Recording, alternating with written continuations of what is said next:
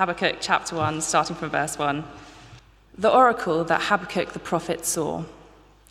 O Lord, how long shall I cry for help, and you will not hear? Or cry to you violence, and you will not save? Why do you make me see iniquity, and why do you idly look at wrong? Destruction and violence are before me, strife and contention arise. So the law is paralyzed, and justice never goes forth. For the wicked surround the righteous, so justice goes forth perverted. Look among the nations and see, wonder and be astounded. For I am doing a work in your days that you would not believe if told. For behold, I am raising up the Chaldeans, that bitter and hasty nation, who march through the breadth of the earth to seize dwellings not their own. They are dreaded and fearsome. Their justice and dignity go forth from themselves. Their horses are swifter than leopards, more fierce than the evening wolves. Their horsemen press proudly on. Their horsemen come from afar. They fly like an eagle swift to devour. They all come for violence, all their faces forward. They gather captives like sand. At kings they scoff, and at rulers they laugh. They laugh at every fortress, for they pile up earth and take it. Then they sweep by like the wind and go on, guilty men whose own might is their God. Are you not from everlasting, O Lord my God, my Holy One? We shall not die. O Lord, you have ordained them as a judgment, and you, O Rock, have established them for reproof. You who are of purer eyes than to see evil, and cannot look at wrong, why do you idly look at traitors and remain silent when the wicked swallows up the man more righteous than he? You make mankind like the fish of the sea, like crawling things that have no ruler. He brings all of them up with a hook. He drags them out with his net. He gathers them in his dragnet, so he rejoices and is glad. Therefore he sacrifices to his net and makes offerings to his dragnet, for by them he lives in luxury, and his food is rich. Is he then to keep on emptying his net and mercilessly killing nations forever? I will take my stand at my watchpost and station myself on the tower, and look out to see what he will say to me and what I will answer concerning my complaint. And I'm going to pray as we begin. Lord, we thank you very much for this chance to look at a new part of your word this evening for the next couple of Sunday evenings. We pray that you would show us wonderful things out of it and shape us and change us. Pray that you'd meet us each individually and also as a church family together. In Jesus' name, amen. Amen. Well, for me, it's a genius piece of sports marketing that the referees in football and rugby are sponsored by Specsavers opticians. Because it's what fans shout all the time, isn't it? Oi, ref, are you blind? You didn't see that.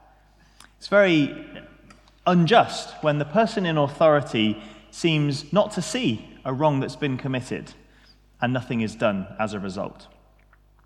And of course, beyond the world of sport, the same idea becomes a lot more serious, doesn't it? What if it's the police who seem oblivious to what's going on? A burglary is reported, but they don't do anything about it. What a sense of injustice there would be.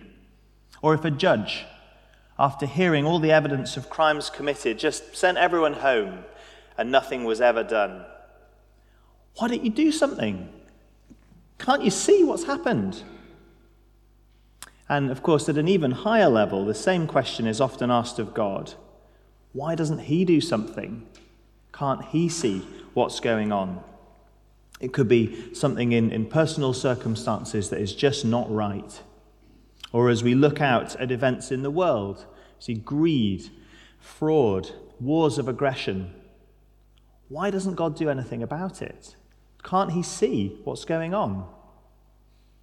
Well, it's this feeling of injustice that we start with in the book of Habakkuk in chapter 1, verse 2. We'll be looking at this over the next few weeks, and have a look down, please, at verse 2. O Lord, how long shall I cry for help and you will not hear, or cry to you violence and you will not save? Why do you make me see iniquity, and why do you look idly at wrong?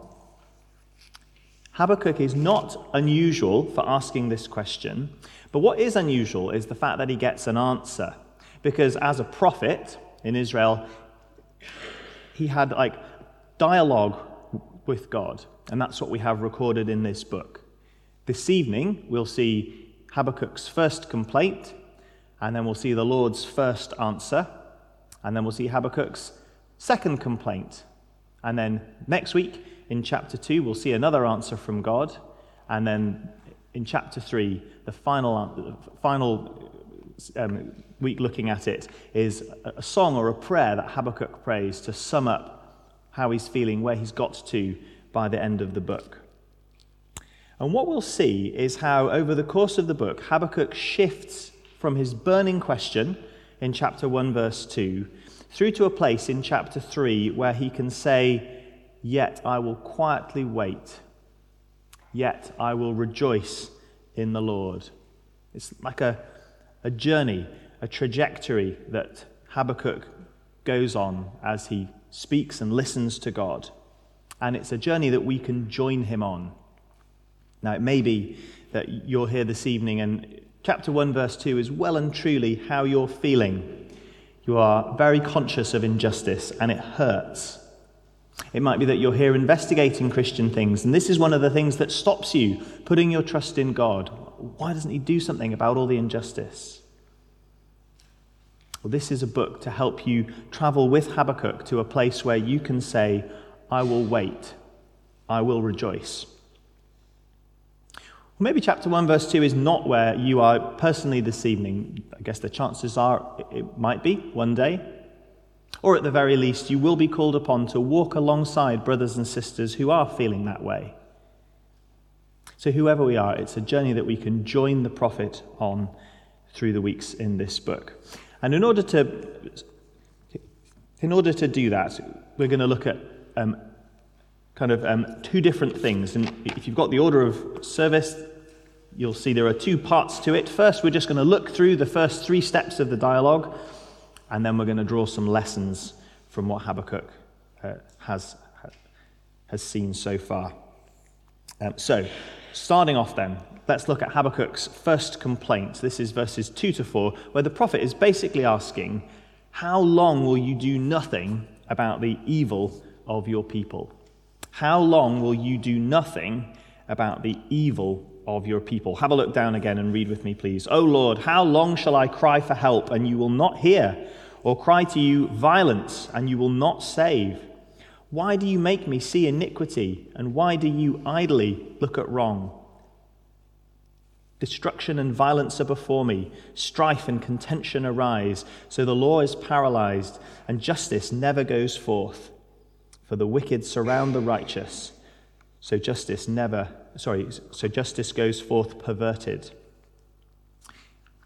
Habakkuk was a prophet in Judah. That's the southern part of what had been Israel. He was almost certainly based in the capital city of Jerusalem, and the year would be about 600 BC. And it's not a great time for God's people. Regional superpowers were threatening them. Israel, the northern part of the kingdom, had just been defeated by the Assyrians, that their people had been attacked and taken off into exile. The southern kingdom of Judah is independent still, but they're really under pressure. They're on very thin ice. And also spiritually, this was not a good time for God's people. They were not trusting in the Lord or listening to his law or obeying him. Habakkuk was a prophet, and there are signs later on in the book that he maybe worked in the temple in Jerusalem. So he would have had some sort of public ministry, speaking and teaching the people, calling them back to listen to God. But that's not what we have here. We don't have his words to the people. What we have instead, in the first part, is his complaints about the people as he prays to God. His basic point is really clear. Habakkuk is conscious of the wrong, the injustice in Judah. Twice he talks about the violence that he sees around him. Verse 2, and verse 3. God's people are abusing and mistreating each other. He doesn't give particular examples, but the other parts of the Bible that address the same point in Israel's history especially talk about the leadership, the failure of leadership, that the leaders and kings were all looking after their own interests. On the international stage, they were engaged in shady diplomacy, faithless diplomacy, and at home, they were looking after their own interests instead of looking after the people. All in all, it felt like God's law was paralyzed, verse 4. Like no one was listening and nothing was happening. And so Habakkuk cries out, "How long will you do nothing about the evil of your people? Can't you see what's going on?" Now, before we move on, it's important that we note that this is often a right way to feel. Habakkuk was realistic about the state of things around him. And maybe it's how we should feel more than we do. If we had our eyes open, if we were less acclimatized or desensitized. As Jesus would one day say, "Blessed are those who mourn. Blessed are those who hunger and thirst for righteousness." It's very much the spirit of Habakkuk's first complaint. And then he gets an answer, his first answer in verses 5 to 11 as the Lord speaks. And he says to Habakkuk, "I am already at work to bring the Babylonians as judgment against Judah." Please follow that with me from verse 5. "Look among the nations and see, wonder and be astounded, for I am doing a work in your days that you would not believe if told. For behold, I am raising up the Chaldeans," that's another name for the Babylonians, "that bitter and hasty nation who march through the breadth of the earth and seize dwellings not their own." God says that he knows all about the violence in Judah, and he is already at work to punish them. If you look at verse 5, notice it's in the present tense. God says, "I am doing a work in your days that you would not believe if told." So miles away from Judah, and some years before Habakkuk had even opened his mouth in complaint, the Babylonians were being raised up by the Lord as a judgment against his people. They were becoming the top power in the region, overtaking the Assyrians, and one day they would bring their fearful army and crush Judah in judgment. This is God's first answer. He does see the injustice among God's people, and he is doing something about it, bringing the Babylonians against them. Which leads to Habakkuk's second complaint, which is basically, what? How is that a solution, God? That's what we see in verse 12 through to the start of chapter 2. How can you tolerate the violence and the pride of the Babylonians? I remember when I was little and I had a cough, my parents had this black medicine that was just disgusting, like really bad. You could barely keep it down. And I remember thinking, maybe I'd just rather have a cough. The remedy was much worse than the problem. Or we sometimes say that, and I don't know whether this is something that other people say or whether it's just my family being particularly unsympathetic, but if a child has got a sore finger, you say, "Oh, we can always chop it off." Well, that's how it feels to Habakkuk. You're bringing the Babylonians to sort out the violence and the injustice. Surely that is even worse. They are so violent. You say it yourself in verse 8, they're as fierce as wild beasts. And they're so arrogant, God. You said it yourself in verse 11 that their own might is their God. This is what Habakkuk means in the imagery of verses 14 to 17 when he compares the Babylonians to fishermen who ruthlessly catch more and more and more in their net, but it's a catch of human beings. And then they worship their net, their violence, as the thing that brings them victory and wealth. Habakkuk can't understand. He can't understand what God has said because of what he knows about the Lord. Have a look down at verse 12, please. "Are you not from everlasting, O Lord my God, my Holy One? We shall not die. O Lord, you have ordained them as a judgment, and you, O rock, have established them for reproof. You who are of purer eyes than to see evil and cannot look at wrong, why do you idly look at traitors and remain silent when the wicked swallows up the man more righteous than he? In other words, how can you, the God of perfect purity, the one who has made promises to keep us as your people, how can you bring the Babylonians against us with all of their violence and all of their pride? Habakkuk just can't understand God's answer. Surely the remedy is worse than the problem.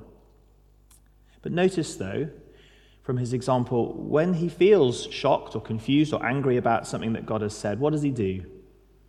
Habakkuk speaks to God in prayer. He tells God how he's feeling.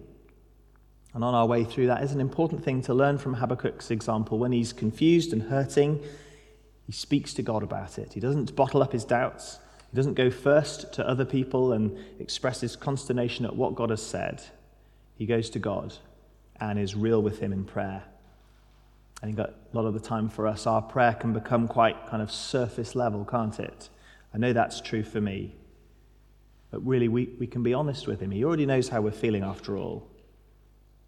And so as we see the prophet's example here, it's helpful to ask, when did our prayer time last feel like we were genuinely pouring out our heart to the Lord? That's a good thing to do. Well, that's what Habakkuk's second complaint is like. Surely not, God. How can you tolerate the Babylonians with all their violence and their pride? And that's as far as we're going to go tonight. I'm sorry if you're enjoying it. We're going to stop there, and you've got to come back for chapters 2 and 3. But as we pause, inevitably we won't get all the answers this evening because we're stopping halfway. Let's draw out 3 lessons that Habakkuk learned as he went on his journey from chapter 1, verse 2, through to the end, when he can say, I will wait, I will rejoice. 3 lessons that the prophet is learning. Number 1, the Lord does feel the outrage of injustice. At the start of the book, it really felt to Habakkuk like he cared about injustice, but God did not. Twice, he accuses God of standing idly by, as if God was just sitting there, inactive and indifferent. But that was not true. God did see, and he did care, and he was doing something about it. And that's a lesson for us, isn't it? When we feel the horror of injustice around us, or in our city, or in the news, do not think that God does not see those things. Do not think that God does not care. Because one day God has promised that he will act to bring perfect justice. Just like he would bring the Babylonians one day for a reckoning with Judah, so he will bring back the Lord Jesus one day for a reckoning with all people, fully and finally. In Acts 17, the Apostle Paul could say that God has set a day when he will judge the world with justice by the man he has appointed. God has set a day. He cares deeply about injustice. And isn't that great news in a world where justice so often seems to go by the wayside, where there are people, it seems, who can do what they like? It could be people in Edinburgh, pointy elbows, trampling others to get ahead in work, exploiting others. Or think about, as Catherine was praying, the situation in Ukraine, so unjust. I don't claim to know very much about it, but I find it hard to believe that the leaders who have caused all this misery for so many people are really being greatly affected and punished by the sanctions. I don't know. I find that hard to believe personally. Or soldiers who have been accused of rape and war crimes, and they're being tried, but almost all tried in absentia. And there will probably never, will there, be any actual penalty. Well, oh yes, there will. Because God sees, and he cares, and he says that he will bring justice. Maybe you're here and you're not yet sure what you think about this Christian teaching. Well, let me ask, have you faced up to what it would mean for the world if this isn't true? if there isn't a God who cares about injustice, and if there won't be a day of final reckoning, what a bleak, bleak place this world becomes. It is good news that there is a God who feels the outrage of injustice. And actually, it's important as we're looking at this that we remember Habakkuk's first complaint was not so much about the evil out there, but the evil in here. He was talking, wasn't he, about God's people. And so I guess we have to think as well, don't we, about abuse or exploitation in churches. We might think of how God's law is being paralyzed by leaders who pass off their own ideas instead of simply explaining what the Bible says. Doesn't God see all that? Doesn't he care? Of course he does. And we need to look at ourselves, don't we, here at home. The way that we treat one another, the way that we show our love and care for each other, whether leadership is exercised for people's good. Please don't think God doesn't see and care about all this. He doesn't miss a single thing. The Lord does feel the outrage of injustice. That's lesson number 1. Lesson number 2. The Lord's timing is very different to ours. His timing is different to ours. Habakkuk could see injustice all around him, and apparently God doing nothing about it. And so, verse 2, he asks a question about time. O Lord, how long? Habakkuk wants something to happen now, or at least soon, or at least on a specified time scale. But look what God says in verse 5. He says, as we saw, he's already doing something. He was already raising up the Babylonians to bring his justice. And that wasn't something that happened overnight. He's talking about a shift in international relations that would have happened over not just years, but tens of years. If I could illustrate it as a kind of a crude minimum, there was 26 years between the year when the Babylonians overtook the Assyrian kind of main centers and became the top power. 26 years between that and when they reached Jerusalem. And I guess the question is, if that's God's sort of timescale, how many of us have a 26-year plan? Well, I'm pretty sure what I'm doing tomorrow. And actually, I'm on holiday now, and Kath and I got a few things booked in over the next few weeks, pretty well mapped out. And while I'm on holiday, I've been having a bit of a think looking forward. I've put some meeting dates for the new academic year into my diary. I've got some stuff planned out for my new class after the summer. I'm feeling pretty organised. But please don't ask me about 2048 in 26 years' time, because I don't know. That's not the kind of timescale I operate on. God's timescale is very different to ours. As Habakkuk says in verse 12, he is from everlasting. His sense of time is not like ours, and that was something that Habakkuk needed to learn. In our passage, we just get a hint of him learning this lesson. We'll see more about this. I don't want to cheat and kind of jump into chapters 2 and 3, but at the end of our passage, we just get a hint that he's beginning to think this way. Have a look at chapter 2, verse 1, please. I will take my stand at my watchpost and station myself on the tower and look out and see what he will say to me and what I will answer concerning my complaint. At the end of his second complaint, he's setting himself up to watch and to wait, isn't he? And that is very much the mindset of the posture that he's learning as he heads towards chapter 3, verse 16, when he says and feels much more fully, yet I will quietly wait. Now, of course, waiting isn't easy. When you're on hold on a phone call, it's infuriating, or waiting for a parcel that hasn't come, or I guess for some of us, waiting for exam results this summer, or if you're more seriously waiting for treatment on a medical waiting list, or waiting to get back home again. You don't know when that will be possible.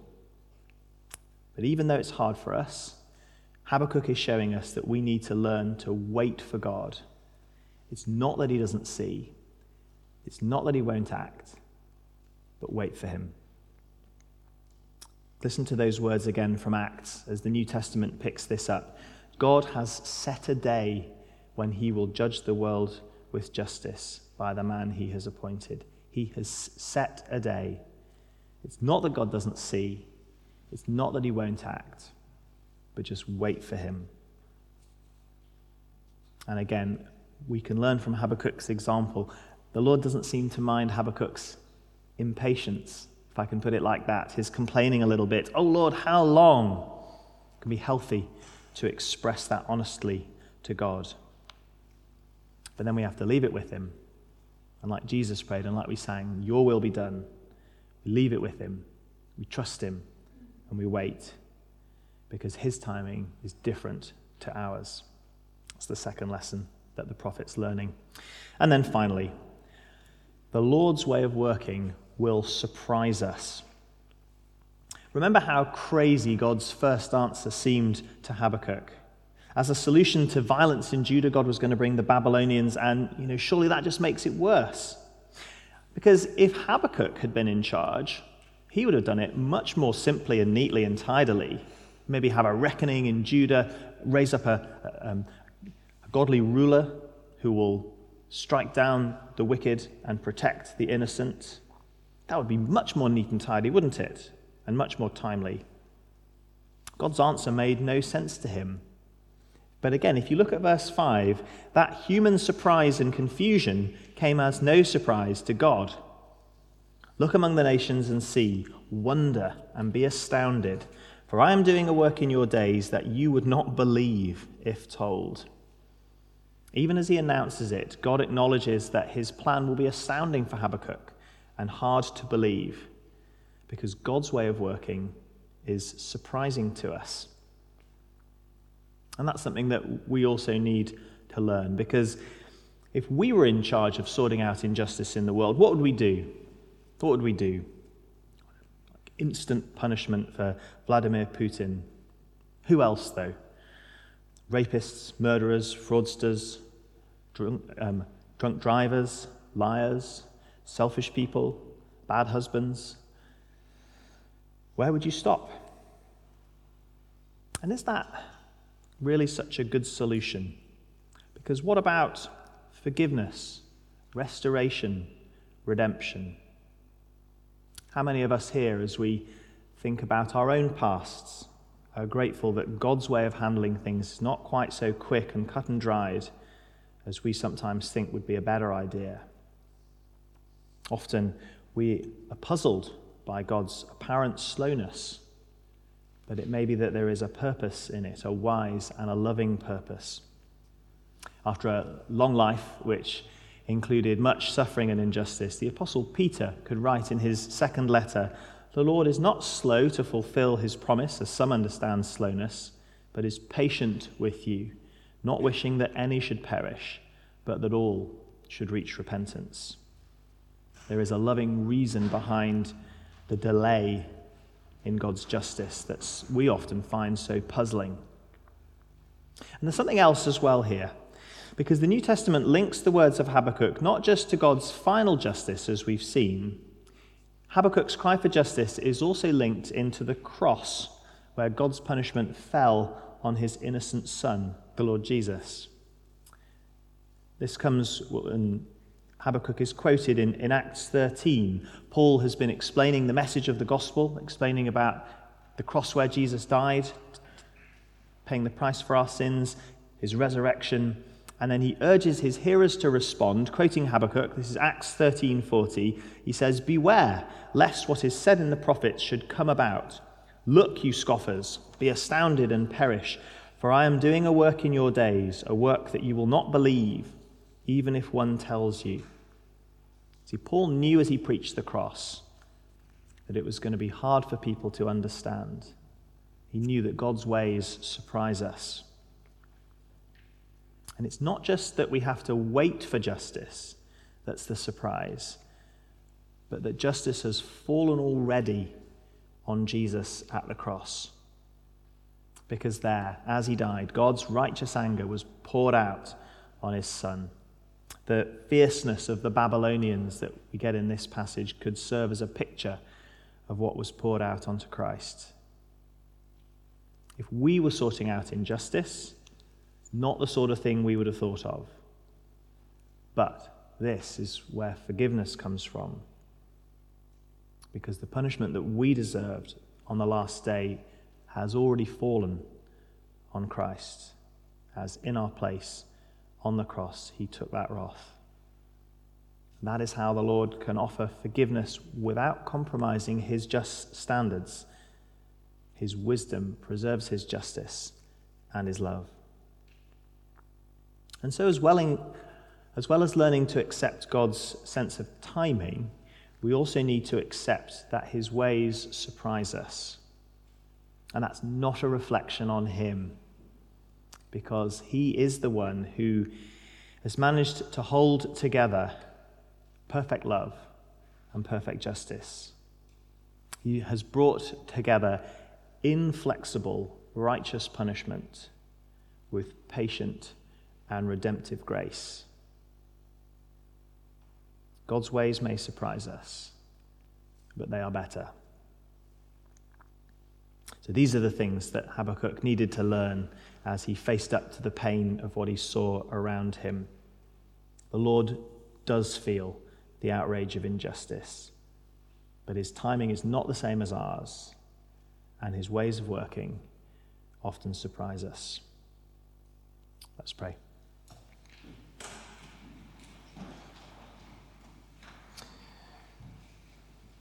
Lord, please help us to be honest about our own lives and the world around us.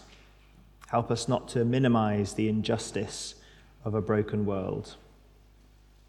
And help us to speak honestly to you about these things. But Lord, we also ask that you would help us to trust your timing and to trust your wisdom. Bring us to say, even in the hardest of circumstances, that we will quietly wait and we will rejoice in you. Amen.